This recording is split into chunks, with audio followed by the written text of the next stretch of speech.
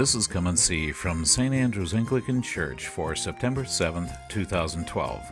The Gospel is taken from the book of Mark, chapter 7, verses 24 through 37. The message is by Father Ron Baird.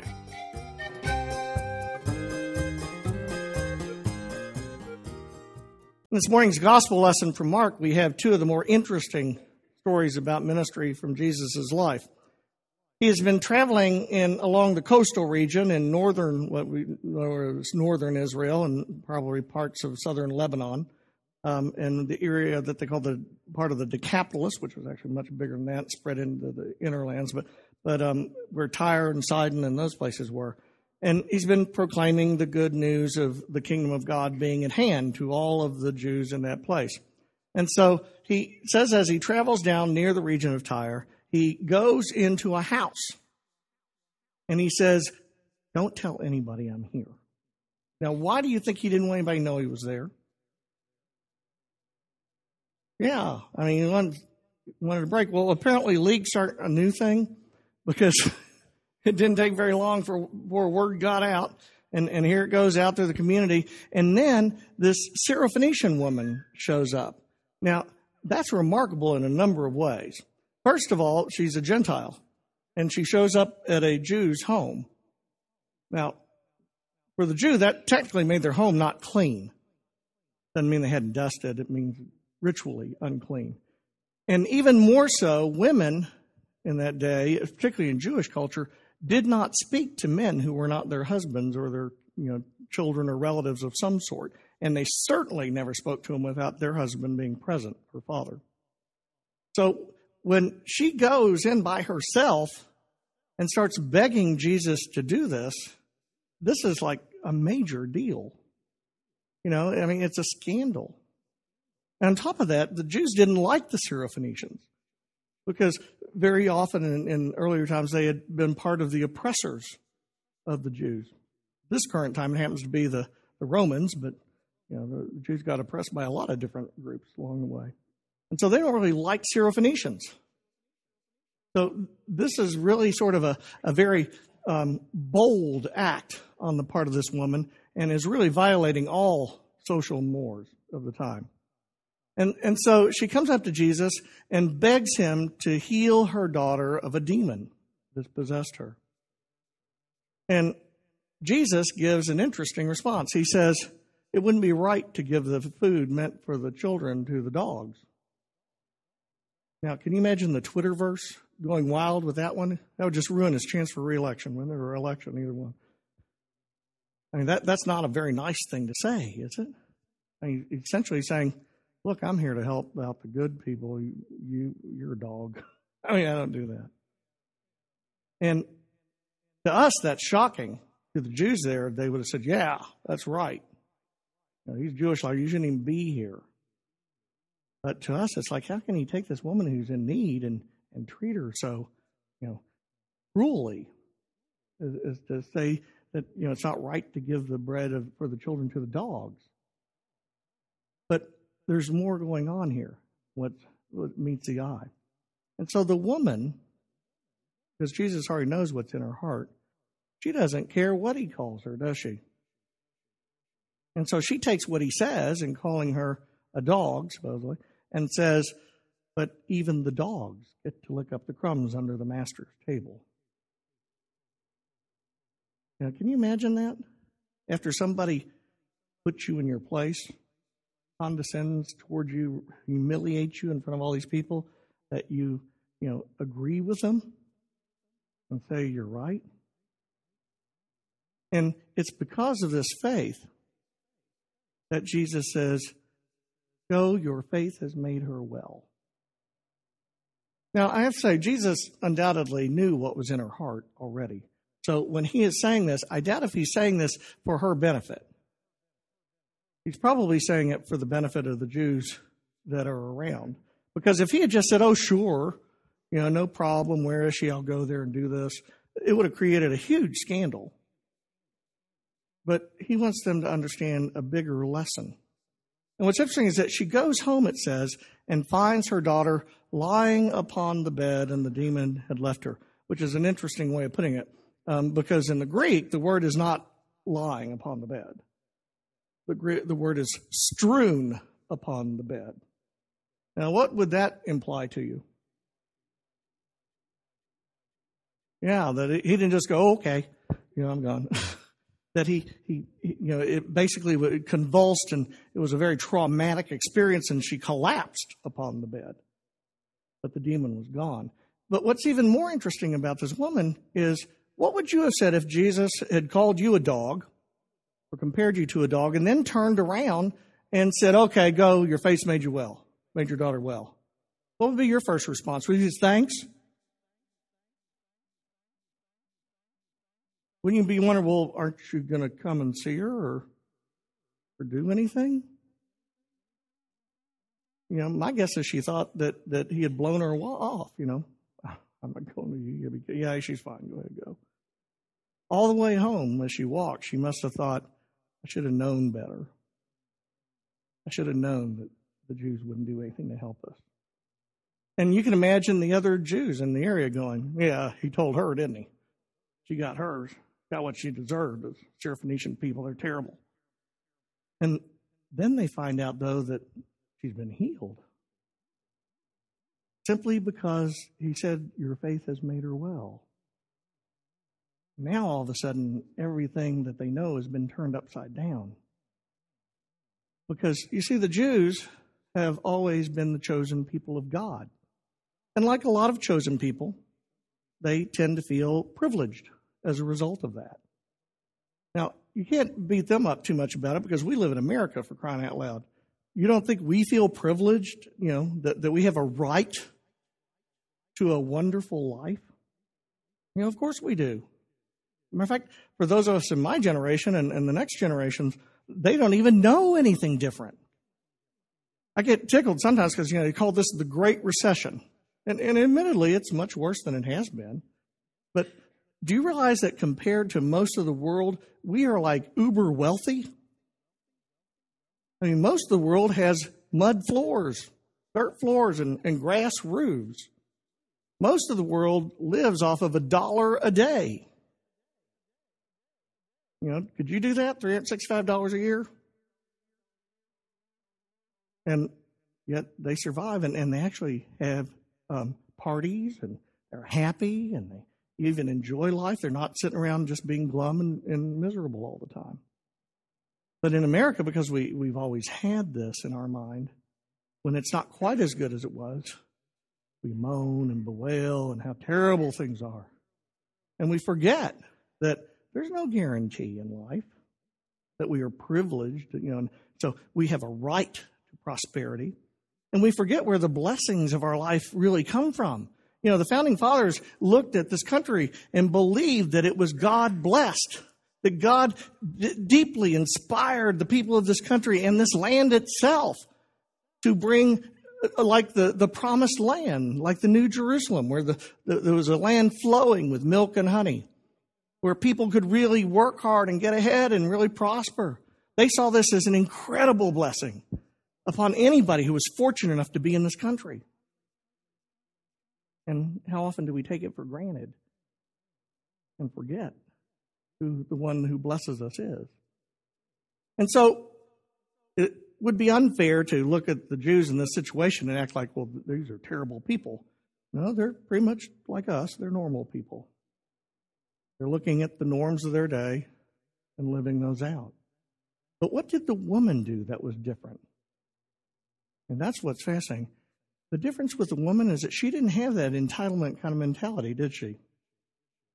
And she didn't say, well, if you're a loving God, then you'll take care of my daughter. No. She humbled herself. She said, I'll go as low as you need for me to go. I don't care. I want my daughter to be freed from this demon. And it's her humility and her willingness to trust that causes her daughter to be well. It moves Jesus in such a powerful way that he doesn't see faith like that every day. Instead, he sees people chasing after him. And so for the woman to do this is exactly what the prophets of old have been saying. God will not despise a humble and contrite heart. That's exactly what she had. Her heart was broken, and nothing mattered except for one who could help. And as a result, her daughter was healed. Well, before they find out about all that, the other people in the room, another person comes in with some people bringing him. And this man is deaf and mute. You can almost see Jesus going, well, there goes the day off. I mean, I knew it. Minute word gets out, everybody's here, I'm not doing anything. And so here he is, and this person, and they're all begging him, please, help this man. He can't hear, he can't speak, it's been terrible, help him. And so Jesus does something really interesting with this man that we get past the immediate thing he does and go immediately to the spit. We always like that, it's more interesting. But the first thing he does is he takes him off in private. Now, isn't that interesting? The thing he did with the Syrophoenician woman, he did with everybody watching. Now, he's not interested in teaching them about that. He's already made his point. And he takes this guy off by himself. And so, once they get away from everybody, here the man is, and he can't hear, and he can't speak. And so, Jesus, is sitting here looking at him, and he takes his fingers and he sticks them in his ears. Now, what would you do if somebody did that to you? Isn't that a little weird? Not to mention, fact, you'd probably be wondering if your ears were clean, but he sticks them in his ears. And imagine that. If you can't hear and you can't, speak or anything, what do you do except be terrified? What is he going to do to me? And then, because he probably had some idea what was going on, but the people who were there, they were the ones who heard the stories about Jesus and did all that. He couldn't understand those things. And so Jesus sticks his fingers in his ears, and then he takes his fingers back out of his ears. He looks at it and goes, huh. And so then he spits on his finger. Now, again, if you're the man sitting here, what do you think? Wouldn't you be going, well, I didn't know you were going to stick your finger in my ear. I would have cleaned them better. I mean, wouldn't that be strange? He spit on his finger. And then he reaches out and he takes the spit and the wax that's on his finger and touches your tongue with it. I'm sure you'd be thrilled, wouldn't you? Wouldn't you be, boy, I'm glad I came here today. Anybody want to come up? We'll try it. I mean, it's the most bizarre kind of thing. And for this man who really can't communicate with the outside world very well, it's got to be terrifying. Because he's here by himself with this guy. And yet, the most remarkable thing happens. Because what happens next is it says Jesus looks up to heaven and does what?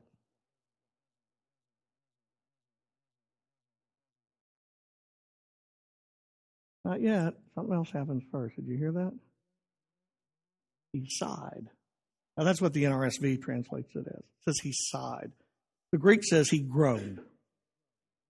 Now, why do you groan?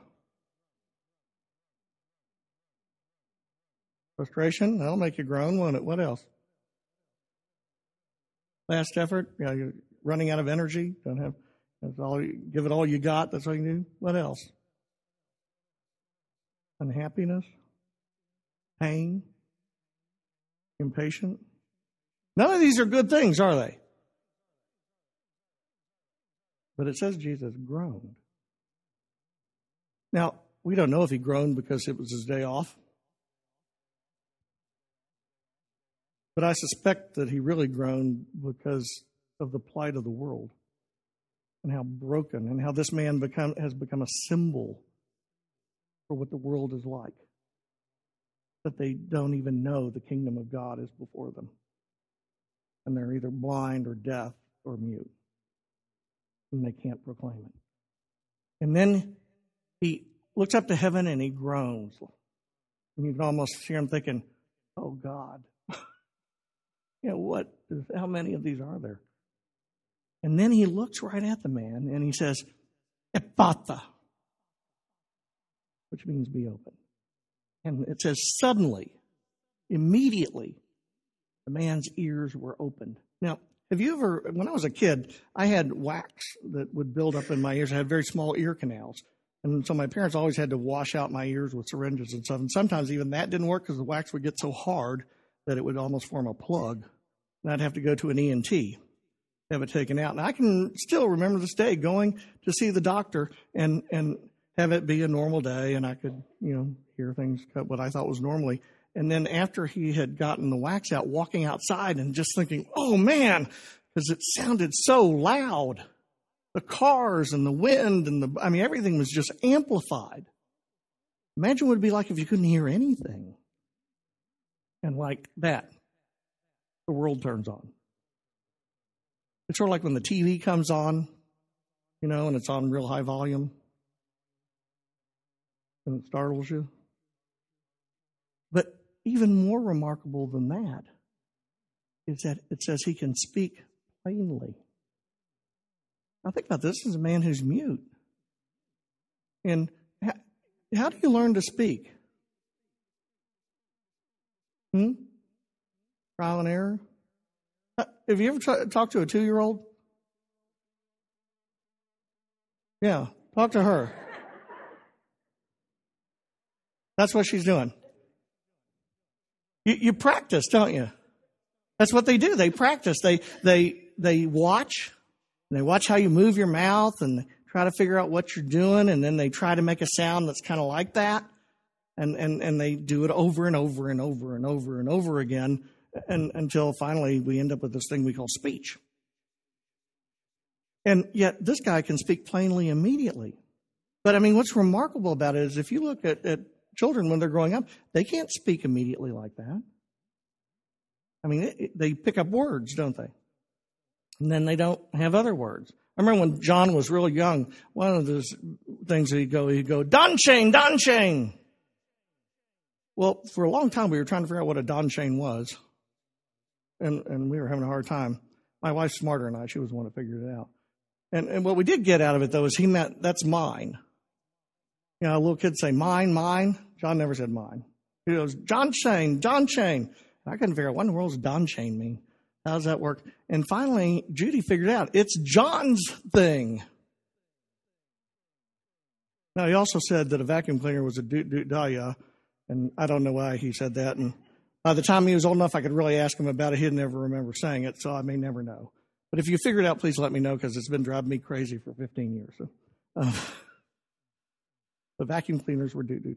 But that's what they do. They practice until they can speak. And even people who have been deaf from birth and haven't learned to speak, who aren't even necessarily mute in that there's something stopping their tongue from doing it, they can't hear the sounds. And so the speech is different. But this man spoke plainly, it said. You see, Jesus didn't just open his ears and loosen his tongue. He made him whole,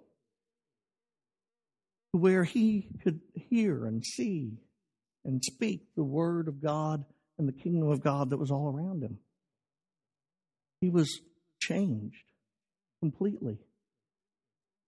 And it wasn't a simple thing. All because he spit. Now, why do you think Jesus did it that way? Why didn't he do like he did with the woman?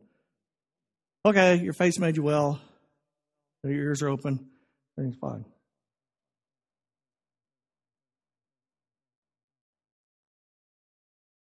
I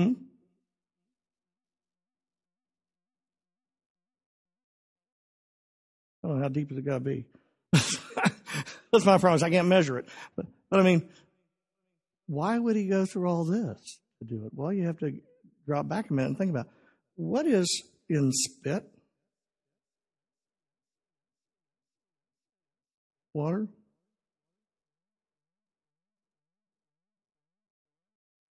Mm-hmm.